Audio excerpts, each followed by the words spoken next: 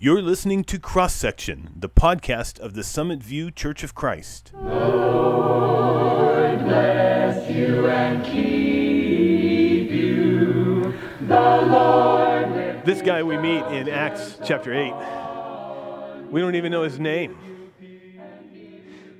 We don't even know his name. But who cares, right? He's not like us. He looks different. He talks different. He's from just about as far away as you can get. And he rides in a chariot. I mean, who does he think he is? Most of us have to walk. He's definitely not one of us.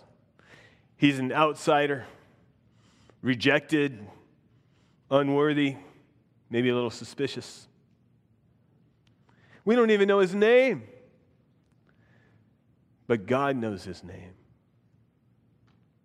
God knows his name, knows where he comes from, who he works for, what he was doing in Jerusalem, where he is at the moment when he's traveling from Jerusalem to Gaza.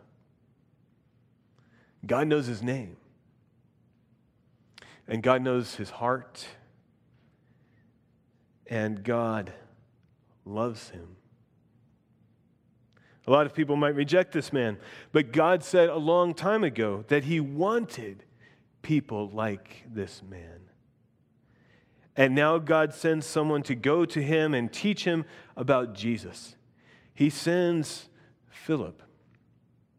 And at the end of the story, the last time we see this unnamed man, he's rejoicing. The story starts with Philip. The same Philip who was one of the 7 back in chapter 6 and who taught the Samaritans about Jesus in our lesson from Acts 8 last week. So we begin today in Acts 8, verse 26, as we continue our study through the book of Acts. Now an angel of the Lord said to Philip, "Go south to the road, the desert road, that goes down from Jerusalem to Gaza." So he started out, and on his way, he met an Ethiopian eunuch, an important official in charge of all the treasury of the Kandake, or your Bible might say Candace, which means Queen of the Ethiopians. This man had gone to Jerusalem to worship, and on his way home was sitting in his chariot reading the book of Isaiah the prophet. The Spirit told Philip, "Go to that chariot and stay near it."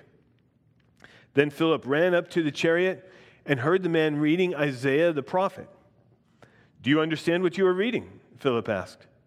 "How can I?" he said, "unless someone explains it to me." So he invited Philip to come up and sit with him. This is the passage of Scripture the eunuch was reading. "He was led like a sheep to the slaughter, and as a lamb before its shearer is silent, so he did not open his mouth. In his humiliation he was deprived of justice. Who can speak of his descendants? For his life was taken from the earth." The eunuch asked Philip, "Tell me, please, who is the prophet talking about, himself or someone else?" Then Philip began with that very passage of Scripture and told him the good news about Jesus.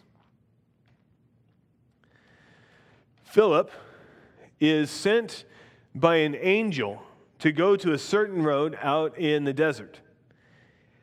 Whatever God wants him to do there must be important. God doesn't usually send angels in visible ways. He doesn't do it very often, but he does send an angel in this case. And Philip obeys the Lord's command through the angel, and he goes. He doesn't know why, he doesn't know how far, but he goes. And then when he comes across this Ethiopian eunuch, treasurer for the Queen of Ethiopia, the Holy Spirit tells him, "Go to that chariot and stay near it." Now Philip's getting some sense of what God has in mind for him to do, why he sent him to this place, to encounter this man. Whatever God wants to have happen between Philip and this man must be important. God doesn't usually speak to people so directly through the Holy Spirit, but the Spirit does speak to Philip directly here. So Philip runs up to the chariot, And he hears the man in the chariot reading from Isaiah the prophet. The man, it turns out, is heading home from Jerusalem where he had gone to worship. That could mean that he's a proselyte, a convert to Judaism, but we don't know for sure. Acts just doesn't tell us. It doesn't sound like he's a native-born Jew, being from Ethiopia, but it's possible. But it's obvious that God is very important to him.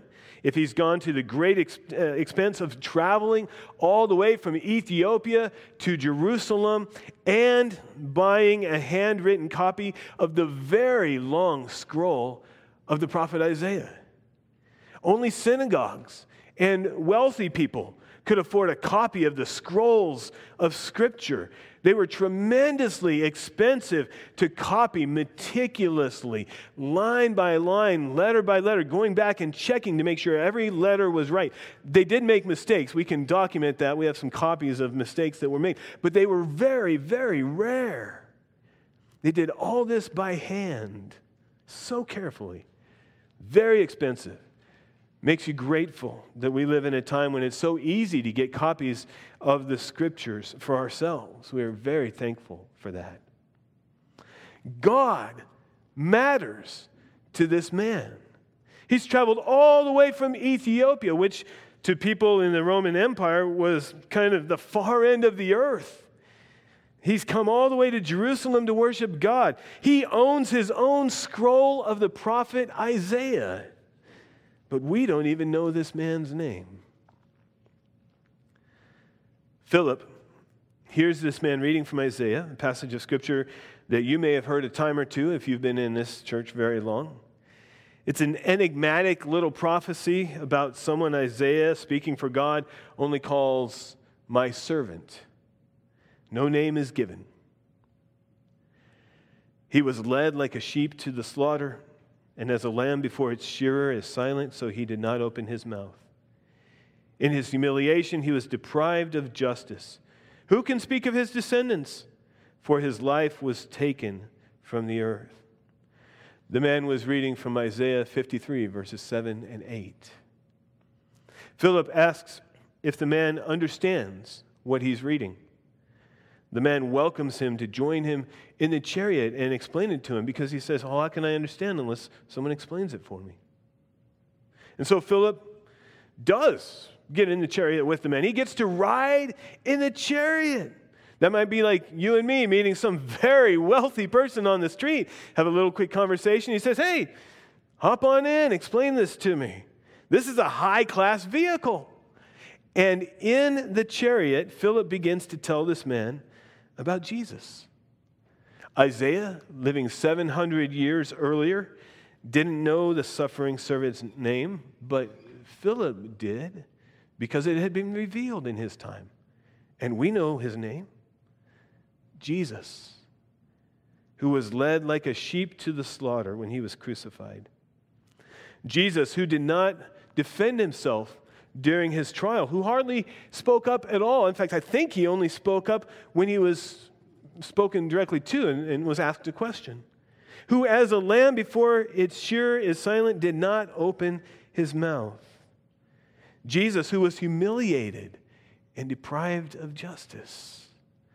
Jesus, who left no descendants, for his life was taken from the earth. Philip knew his name.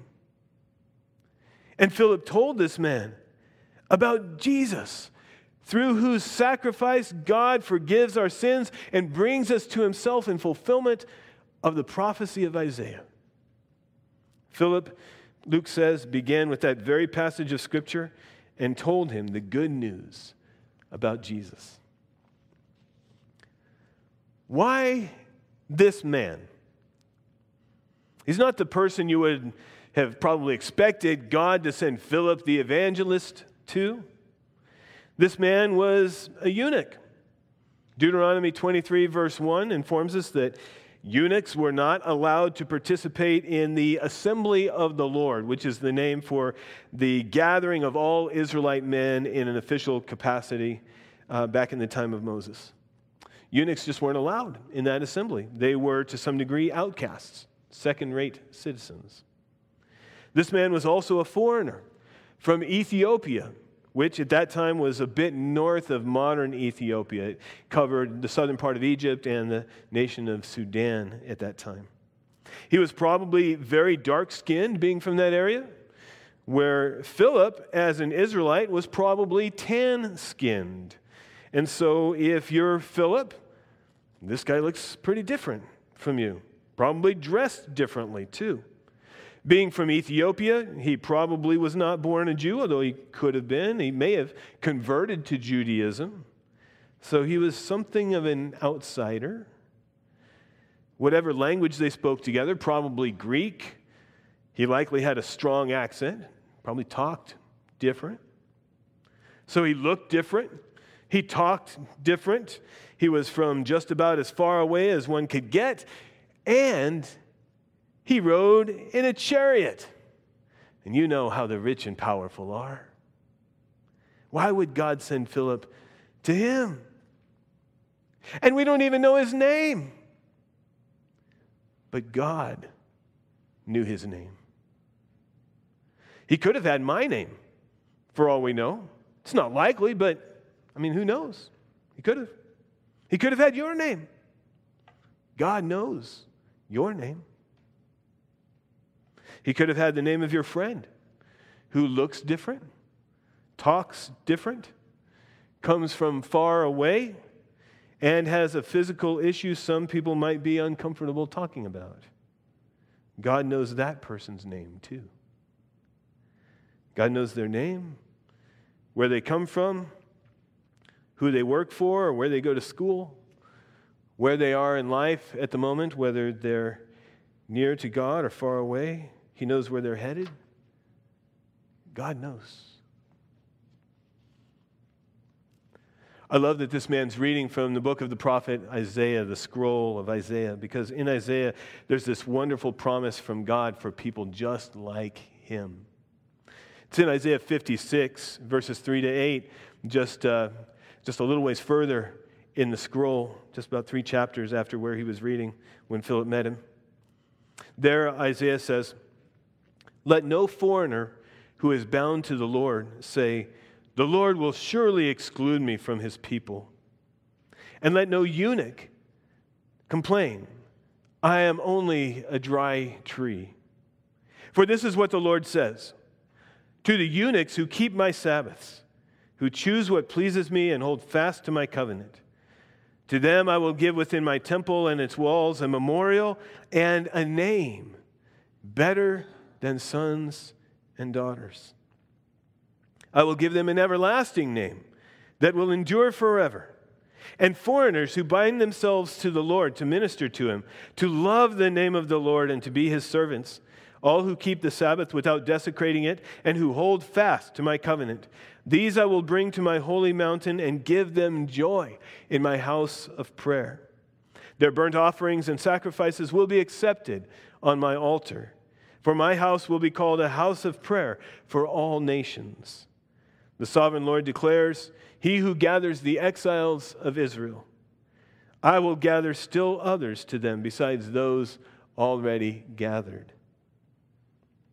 Isaiah delivers this message from the Lord to people who might have thought God would never accept them. Eunuchs, barred from the assembly of Israel, and foreigners, outsiders, distant from God. This man Philip met was both. To the eunuchs, God says, if you're faithful to me, I will give you a memorial and a name better than sons and daughters. To the foreigners, God says, if you love my name, I will bring you to the holy mountain and give you joy in my house of prayer in the temple. I will give you joy, and I will accept your sacrifices and your offerings. God wants people like eunuchs and foreigners. He wants the outcasts, the outsiders, the second-class citizens, the people everyone else thinks of as those people. God wants people who ride in chariots and limousines. God wants people who can't have children. God wants people who have come from far away. God wants people like these. God knows their names. God knows your name. His suffering servant, who is nameless in Isaiah, but whose name is now revealed, Jesus our Lord, suffered for you and me to bring us to God, even if we come from a place far away from God. God sent Philip, and God sends us, his church, to people like us and unlike us. And every person who will love him and follow Jesus, he welcomes into his beloved family. The only criterion for inclusion in the family of God is that you respond to God's call and come to him. God knew this man's name, even if we don't know what it was. It could have been your name. God knows your name. He knows your name, where you come from, who you work for, where you go to school, where you're at in your life at this moment, whether you are near to God or far away. And he knows you because he created you and he loves you. He knew this Ethiopian eunuch and loved him enough to pull Philip away from whatever good things Philip was doing and to send Philip through an appearance by an angel and direct guidance by the Holy Spirit to teach this man about Jesus. And the man listened, and he learned, and he responded to the good news about Jesus. Here's what he did, finishing up the story, picking up in verse 36. As they traveled along the road, they came to some water, and the eunuch said, "Look, here is water. What can stand in the way of my being baptized?" And he gave orders to stop the chariot. Then both Philip and the eunuch went down into the water, and Philip baptized him. When they came up out of the water, the Spirit of the Lord suddenly took Philip away, and the eunuch did not see him again, but went on his way rejoicing. Philip, however, appeared at Azotus and traveled about, preaching the gospel in all the towns until he reached Caesarea. The eunuch, as they were traveling along, spotted water and immediately asked, "What can stand in the way of my being baptized?"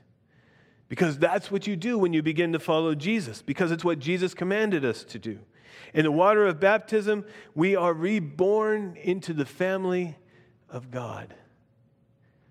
Once we realize how much God loves us, that he sent Jesus to die for us, that he knows our names, and once we begin to love him too, what can stand in the way of our being baptized? What can stand in the way of our becoming part of the family of God?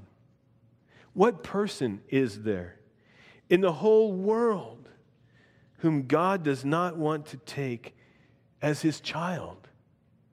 To whom would God say, "No, you can't come to me"? I was there when my friend Thomas, newly released from prison, was baptized into Christ. An elder in that church had met him in a halfway house and taught him about Jesus. Thomas responded, and I got to be there the day he was baptized, and he was faithful when I saw him again after being apart for several years. At another church, I met a former prostitute, one I mentioned a few weeks ago, whose life was transformed when she began to follow Jesus. I've had the extraordinary privilege of baptizing black people like this Ethiopian and white people like Cornelius, whom we'll see in chapter 10, and people somewhere in between. And a young man from China, and I've had the privilege of baptizing deaf people and hearing people, people with rough backgrounds, people too young to have much background at all, old people and very old people. And every single one of them, God knew their names long before I did. Better yet, just like Isaiah said to eunuchs, God knew what name he wanted to give them. It's so hard for us to comprehend the magnitude of the love that God has for each one of us, because it's just so big. if we had even an inkling of how much God loves us and how much it cost him when he paid for our souls with the sacrifice of Jesus, his son, all of our fear, all of our hesitation would drop away, and we would run to God, and he would share with us the same joy he gave to this Ethiopian who, when Philip suddenly disappeared, went on his way rejoicing. When they came up out of the water, the Holy Spirit suddenly took Philip away. He just disappeared, reappeared in another place. If the Ethiopian had had any doubts about whether Philip's message about Jesus was true, those doubts vanished as soon as Philip did. Philip's miraculous disappearance was conclusive evidence that Philip had been sent to the Ethiopian by God.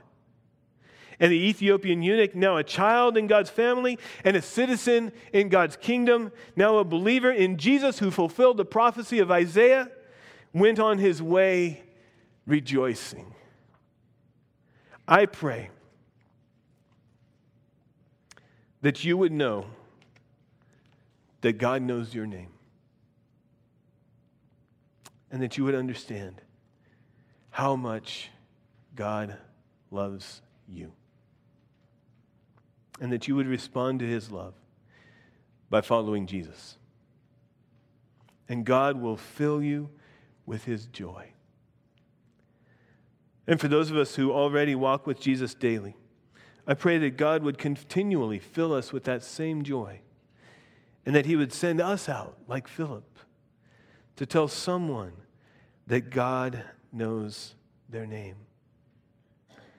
Even if they think they're outsiders, different from all the rest of us, they're probably not actually that different. All of us are outsiders before we come to God. God knows their name. Maybe God, in his love for them, will let us share with them the good news about Jesus. May God bless you today. Let's pray together. Dear Lord, this is our prayer today. As we think about the story of Philip and the Ethiopian eunuch and the great thing that you did for that man that day, a blessing to him, a blessing to Philip, a blessing to us. Lord, help us to understand that you know our names. None of us is so far away from you that you do not know who we are, where we come from, what we're doing, what's going on in our lives, what kind of help we need from you. Lord, fill us with an understanding of your love, that we may not be afraid, but may come to you without hesitation.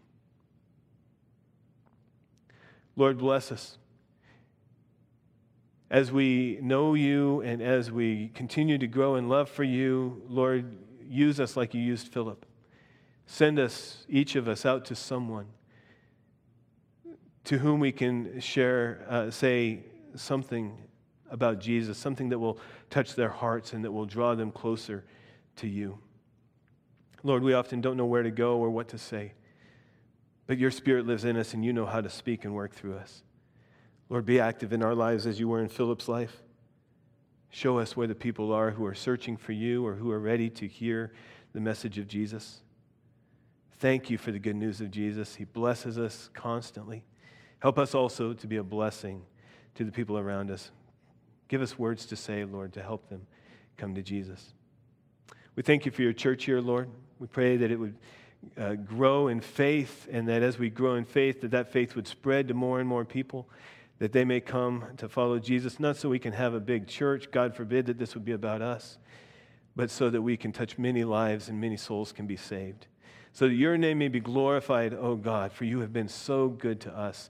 Thank you for Jesus our Lord, who gave his life for us. Thank you for your Holy Spirit, who lives in us and helps us daily. Thank you for your great love. Thank you for knowing our names. In Jesus' name, amen.